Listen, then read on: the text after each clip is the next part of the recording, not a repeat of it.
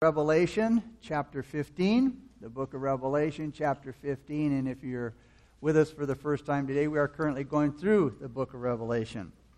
But chapter 15, and it really speaks about the end being near. God is about to pass out, or again, give his last final judgments upon a Christ-rejecting earth. Chapter 15 here is kind of a break in the action, if you will. It's really an introduction to chapter 16. And what it does, it sets the scene for the judgments that come out in chapter 16 that brings us to the final judgment of God on the earth before Jesus returns. There's one special feature of the book of Revelation that sometimes makes it hard to understand or follow, and that is the related events don't always follow a sequential order. And many times John describes the overall picture, and then he'll go back and fill in the details. And then he'll add more details to some of the earlier things that he said. And that's what happens now here with chapters 15 and 16.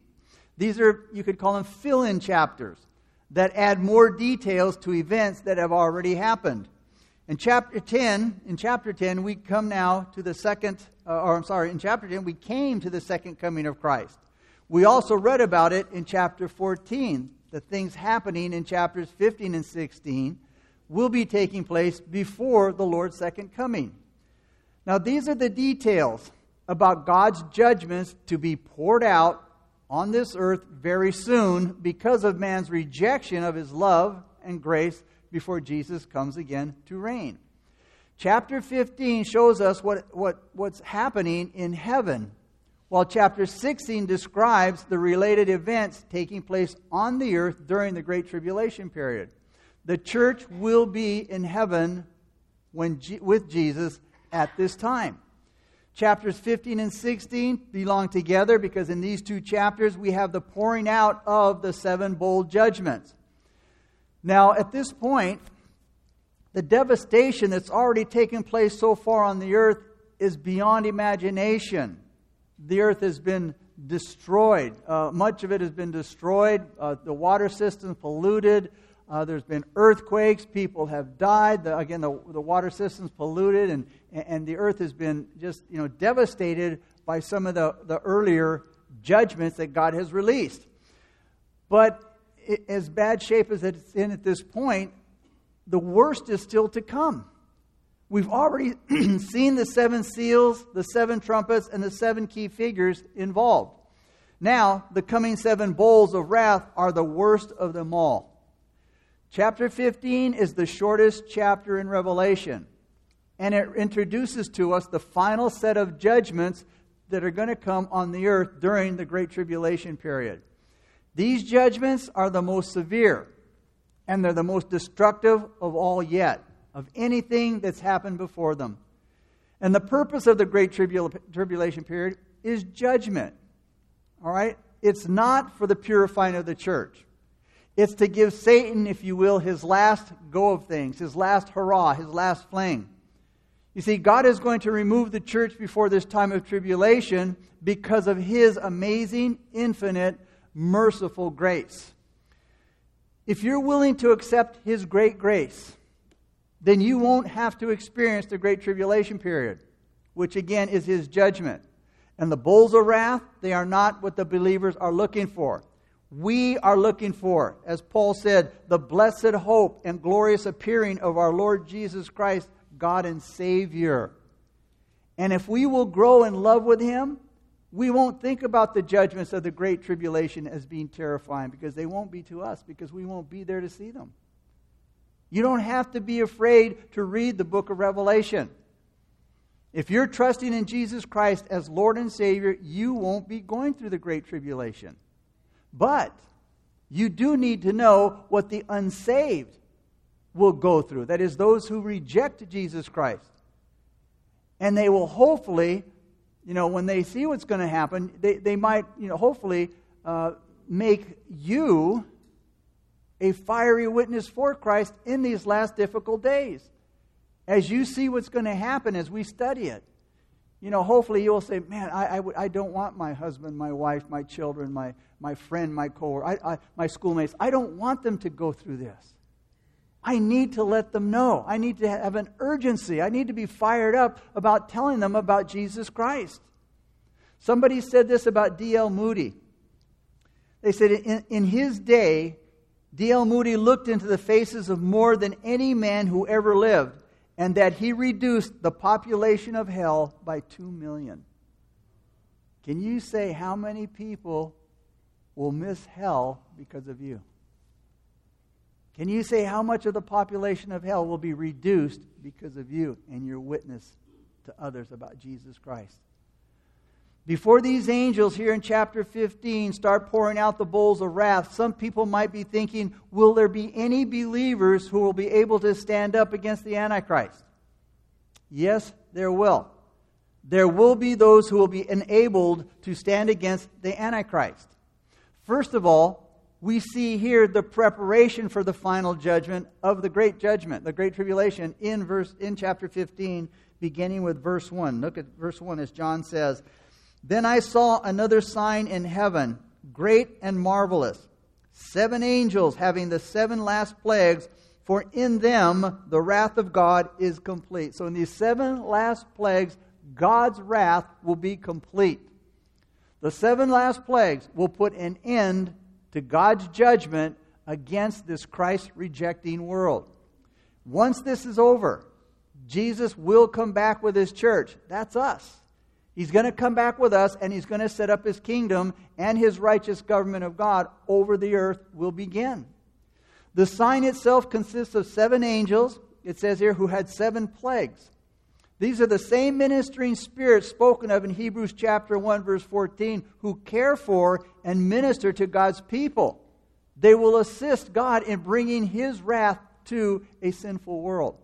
The word plague here means to hit. It means a stroke or a wound. So the 7 plagues aren't really diseases or outbreaks of a disease.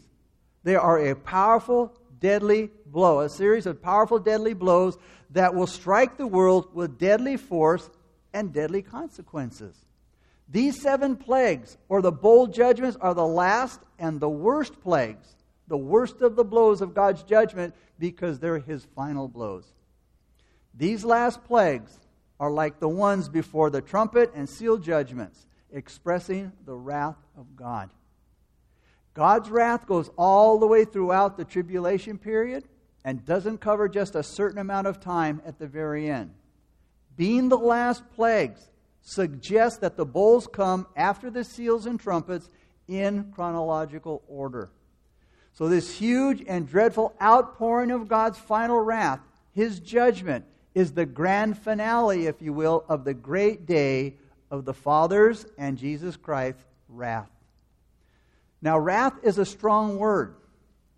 It describes rage. It describes fury or a passionate outbreak of anger. And God's anger must be made known against all unforgiven sin. Let's look at verses 2 and 4 now. John says, "And I saw something like a sea of glass mingled with fire. And those who have the victory over the beast, over his image and over his mark and over the number of his name, standing on the sea of glass, having harps of God. They sing the song of Moses, the servant of God, and the song of the Lamb, saying, 'Great and marvelous are your works, Lord God Almighty. Just and true are your ways, O King of the saints. We shall not fear you, O Lord, and glorify your name.'" Or I should say, "Who shall not fear you, O Lord, and glorify your name? For you alone are holy. For all nations shall come and worship before you, for your judgments have been manifested." Here John saw the believers from the tribulation period who got victory over the beast and his image and his mark. These are the believers who didn't save their lives. In other words, these are the believers who didn't take the easy way out. These are the believers who didn't take the mark of the beast or worship his image. They were enabled to make it through the tribulation period. Jesus said, "Whoever desires to save his life will lose it. But whoever loses his life for my sake will find it." You see, these people were saved because they didn't go along with the Antichrist program or Satan's system. They didn't take the mark of the beast. They were totally dependent and trusting on the Lord for all of their needs to get them through this terrible time. Some of them were put into prisons. Some of them were killed. But all of them practiced their faith and their patience. How much more should we, as believers today, show our faith and our patience? We have God's Word. We have the Holy Scriptures. We can go to a true believing, Bible-believing church. We have the Holy Spirit. We have fellowship. You see, the whole picture is a reminder of Israel after the Exodus. The nation of Israel had been delivered from Egypt by the blood of the Lamb. And the Egyptian army had been destroyed at the Red Sea. And in their appreciation and thanksgiving to God, the Israelites stood by the Red Sea and they sang the Song of Moses. And the tribulation saints that John saw here and heard standing by the Sea of Glass, and even back in chapter 4 in heaven, just like the Israelites stood by the Red Sea, they were singing the Song of Moses and the Song of the Lamb, Jesus Christ. It says here, the Sea of Glass. You saw them standing on a sea of glass. It's metaphorical, since there is no sea in heaven. What John saw at the base of the throne was an infinite pavement of glass, shining brilliantly like sparkling crystal. The Song of Moses is found in Exodus 15, and there it says in verse 2, "The Lord is my strength and my song, and He has become my salvation." You see, when Israel came back from Babylonian captivity and set up their government and restored their temple worship again, they sang this same line at the dedication services. And in the future, when God will lead His people back to their land, Isaiah prophesied that they'll sing this song once again in Isaiah 11 and Isaiah 12. The Song of Moses is really an important song in the hymn book of the Jewish nation.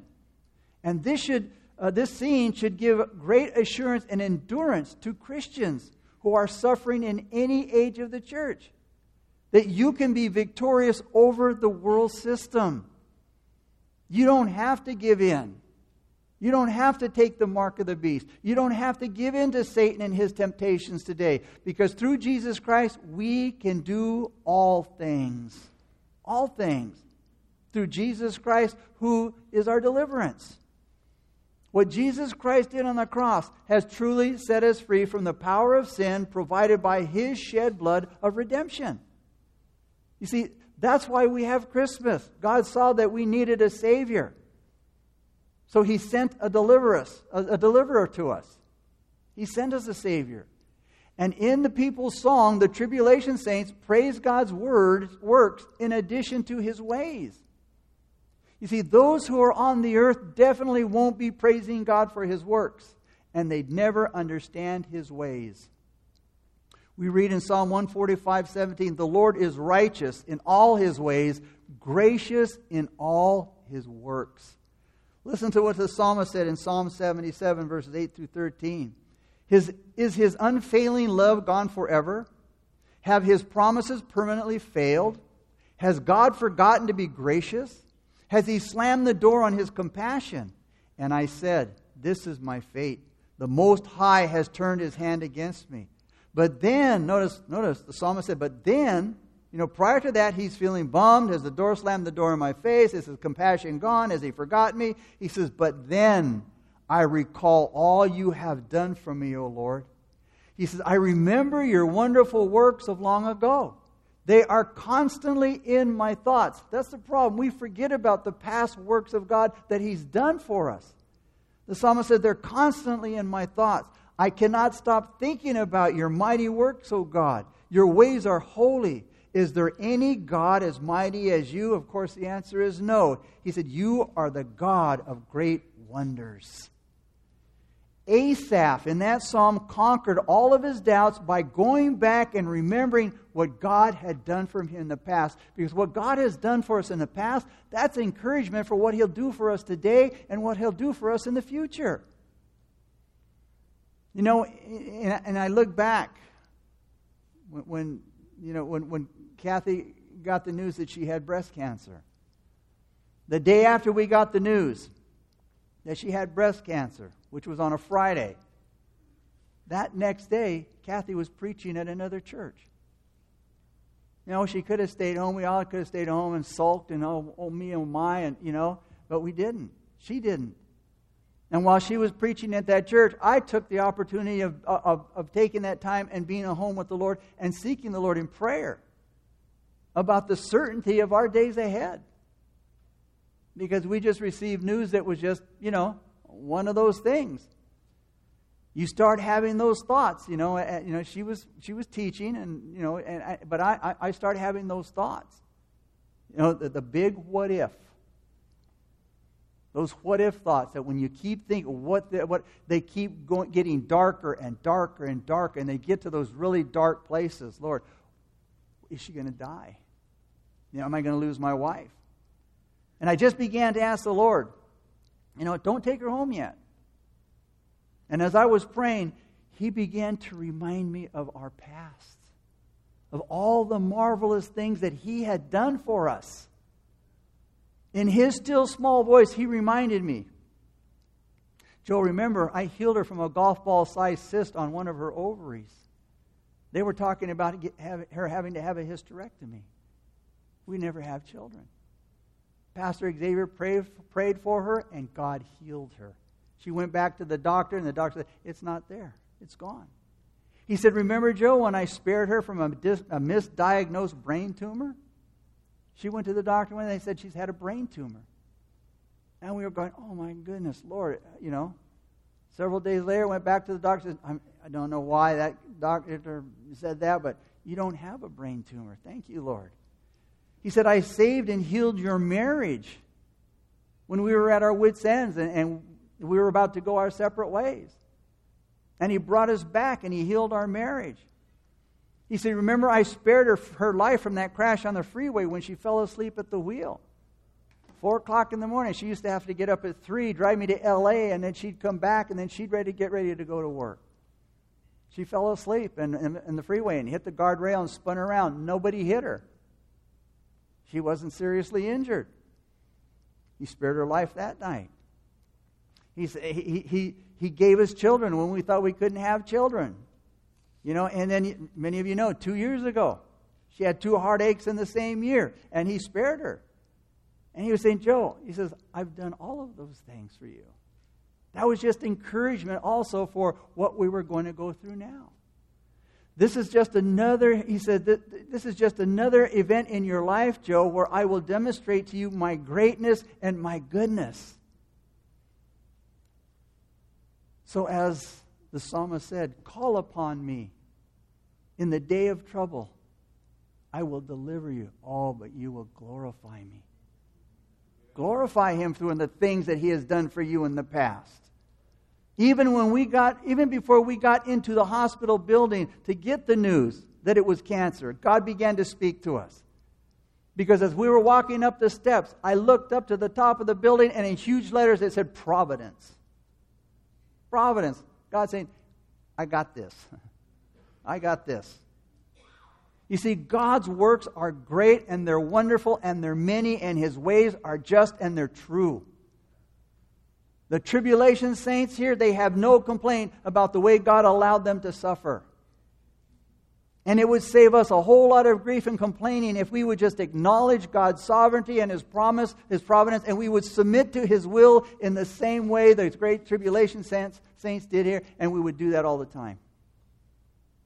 That we would submit to whatever we're going through because it's God's providence. It's God's purpose in my life. The psalmist said in Psalm 145:17, the Lord is righteous in all of His ways, gracious in all of His works.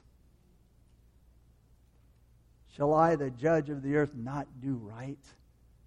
Scripture says He does all things well. Isaiah said He is a just God. He's too kind to hurt you, and He's too wise to make any mistakes. The phrase King of Saints in verse 3 can also be read King of Ages. God is the eternal King, but He's also in charge of history. Nothing happens by accident or coincidence in your life or my life.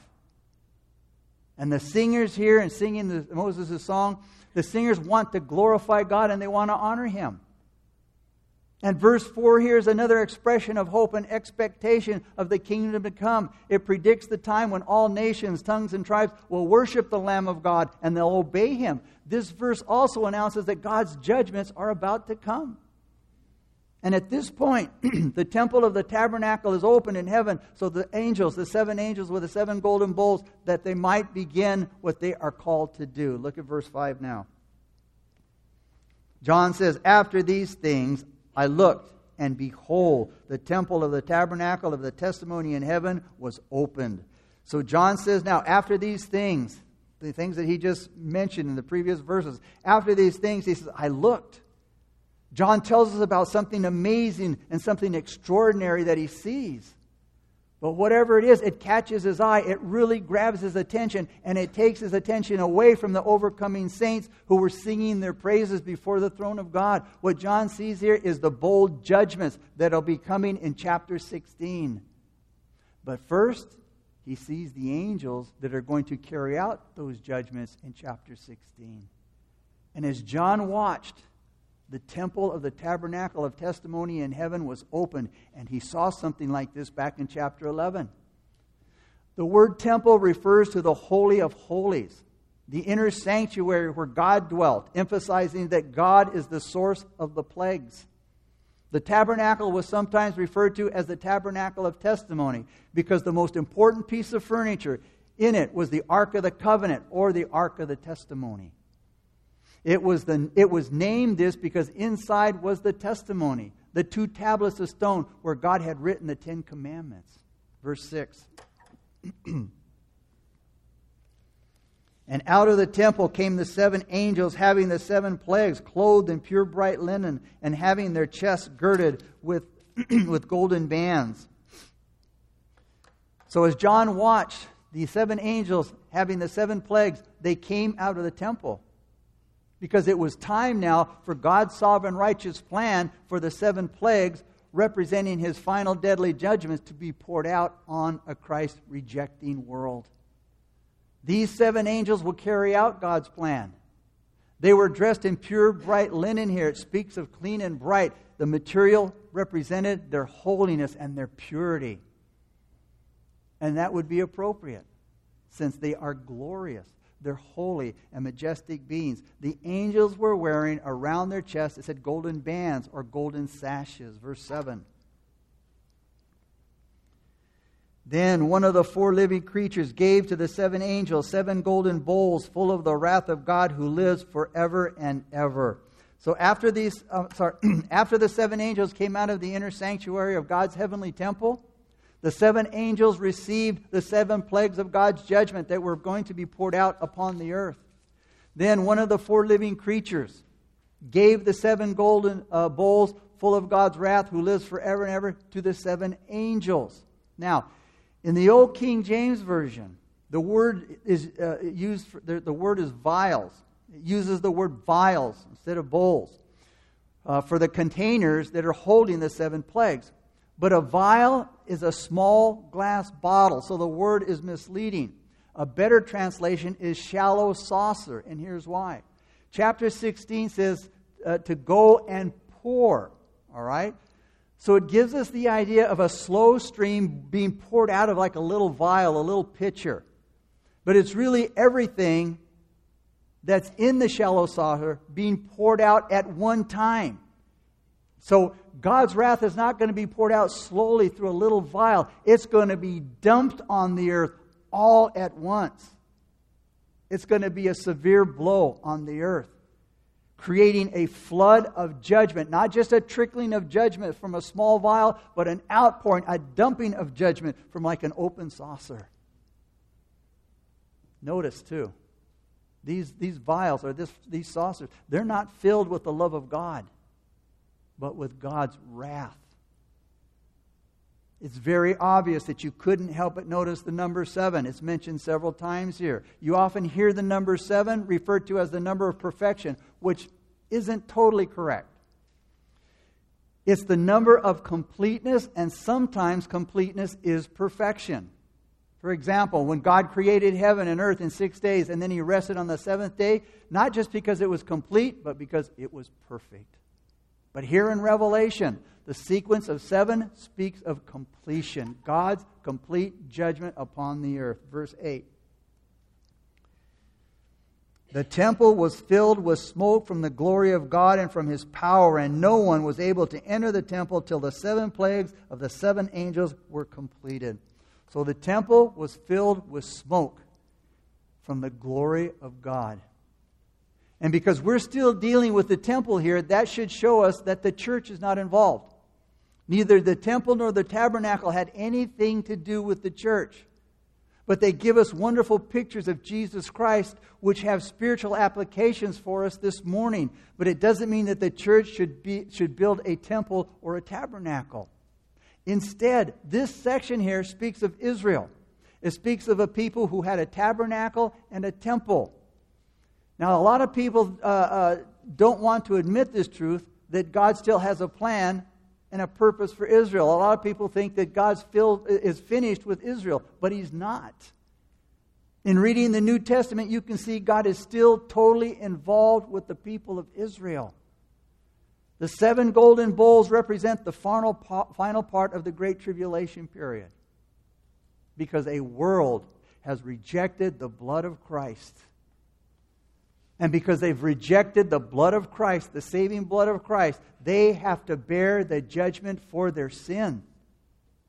Now, this judgment isn't because of man's or Satan's hostility. This judgment is the direct action of the Lord Jesus Christ. Now, we saw the gentle Lamb of God, Jesus Christ. We've seen that before. Now we're seeing the wrath of the Lamb of God. See, His coming the first time was the gentle Lamb of God bringing salvation to the world. When He comes again, it is going to be the wrath of the Lamb of God bringing judgment upon the world. You know, you rarely think of a little lamb as being angry. Now, a lion is strong, and a lion can roar, and a lion can defend itself, but not a little lamb. When you see lambs, they don't have any type of defensive mechanism. They don't have sharp horns or antlers. They don't have sharp teeth or claws. They're a meek and mild animal. But the wrath of the Lamb, He is going to shock the world one day when He comes as judge. The prophets of the Old Testament used the figure of the cup of iniquity and wrath filling up, and it spoke of God's patience in waiting for it to fill. Then when it's full, God is going to move in His judgment. And the 7 angels with the 7 golden bowls make it clear that the judgments of the bowls are coming from God. They're not the result of man's mistakes or Satan's hostility and hatred. These judgments are the direct action of God. Amos 3:6 says, "If there is calamity in a city, will not the Lord have done it?" See, the Lord is claiming, I'm the one who's bringing this judgment. I'm the one who's pouring out this judgment upon the earth. Not only angels came out of the heavenly temple, but also smoke. And smoke is a symbol of the glory of God and His power. Smoke is a symbol of majesty. It also symbolized God's magnificent presence in the Old Testament or temple. This smoke also symbolizes God's wrath. So you see, no one was able to go into the temple until the 7 plagues of the 7 angels were finished. The glory cloud will stay in the heavenly temple until the earth is completely cleaned out and prepared for the King and His kingdom. So what's pictured here and described here sets up the background for the final perfect judgments that will be poured out in chapter 16. So in closing, over 2,000 years ago, the wrath of God was poured out on Jesus Christ for our sins. Every sin ever committed, past, present, and future, was poured out upon Jesus Christ, God's wrath for the sins of mankind. It was poured out on Him because of what He did for sinners. In the future, the wrath of God is going to be poured out on sinners because of what they did to Jesus Christ. For thousands of years, God has waited patiently, waiting for anyone and all who are willing to receive Jesus Christ and His gift of salvation, patiently waiting because God does not want anyone to perish. Listen to Ezekiel 3:11. As I live, says the Lord God, I have no pleasure in the death of the wicked, but that the wicked turn from his way and live. Turn from your evil ways, for why should you die, O house of Israel? God doesn't get any pleasure in seeing somebody die. It grieves His heart because He's made provisions for mankind through His Son Jesus Christ, through the cross. God has been merciful and He's been gracious beyond measure. But when you refuse His mercy, guess what? It brings judgment. By the time of the Great Tribulation, God pours out, and God pours out the 7 bowls of His final wrath on earth. Sinners will have been warned over and over and over again to repent, and they will not be able to blame God ever for them going to hell. Never. They will have seen and they will have experienced so many horrifying and deadly judgments, which they will admit came from God. They began to admit it was God's wrath back in chapter 6. When they called out for the rocks and the mountains to fall on them because the wrath of the Lamb has come. They will have seen and experienced some of the most horrifying things. They will also have heard the gospel message preached by the 2 witnesses back in chapter 11. They will also have heard the 144,000 Jewish evangelists witness the gospel. They will also have heard other redeemed Gentiles and Jews. They even will have heard the gospel from an angel flying in the middle of heavens. We saw that back in chapter 8. God has done so much to tell people about the loving Savior Jesus Christ, to save them. And yet, even though it's so hard to believe, but yet still true, people are still going to harden their hearts against God. And they're going to choose to go through distress, misery, and affliction. Solomon said in Proverbs 28:14, he who hardens his heart will fall into calamity. They will pay a terrible price for not listening to the Bible's warning. To repent, for the kingdom of heaven is at hand, and don't harden your heart. Don't harden your heart. I mean, again, Jesus has done it all. There's nothing He can do, nothing more that He can do. It's our turn. It's your turn. It's now, what do I do with what Jesus has done for me? There's only 2 things I can do. I can reject it or I can receive it. Because there's no middle ground. There's nowhere I can go and be neutral. Not choosing Christ is not choosing Christ. You automatically have made your choice by rejecting Christ. Even though you don't, it means I believe in Christ and I believe, but again, believing is just acknowledging, is just a mental acknowledgement that Christ exists. But is there a relationship with Jesus? Is there evidence? Is there fruit of a relationship with Christ? Evidence of salvation. That's what God is looking for. And only Jesus Christ can give us that. It can't come any other way. No man can get into heaven without Jesus Christ.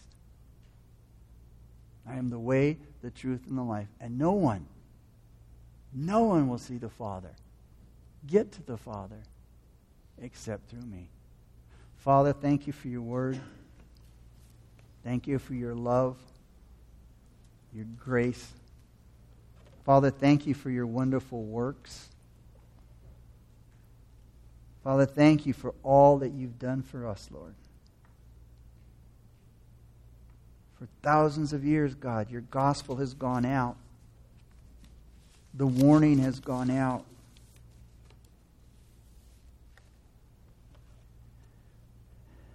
And it's time for decisions.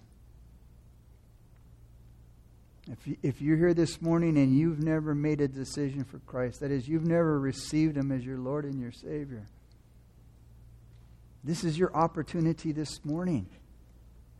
This time is for you.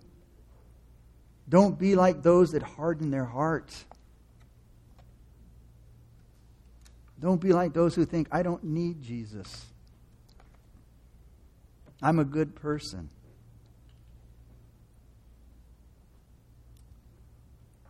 Being good isn't good enough. There will be a lot of good people in hell.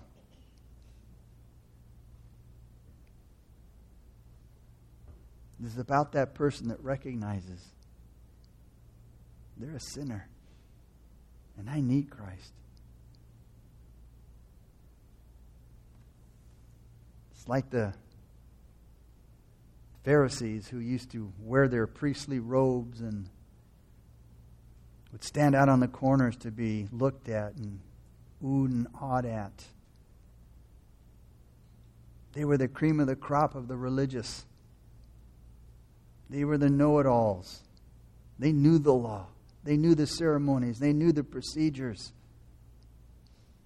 And yet they missed the kingdom of God. Like the poor sinner who repented and pounded on his chest and said, "Oh Lord, I am a sinner." You see, that man, that religious man, and all of his knowledge and all of his religious garb, he missed the boat. He thought, I'm a good man. And said, oh, I'm so thankful I'm not like that man over there, like that sinner over there.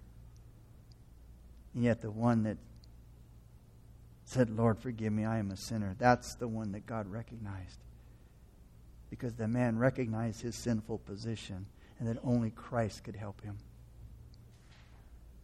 The worship team's going to lead us in a time of worship. And if the Holy Spirit has spoken to your heart and shown you your need for Christ, then as we worship, you get up out of your seat, make your way towards the steps up front. I'll meet you there, and when the song's over, we'll pray together a simple prayer of faith.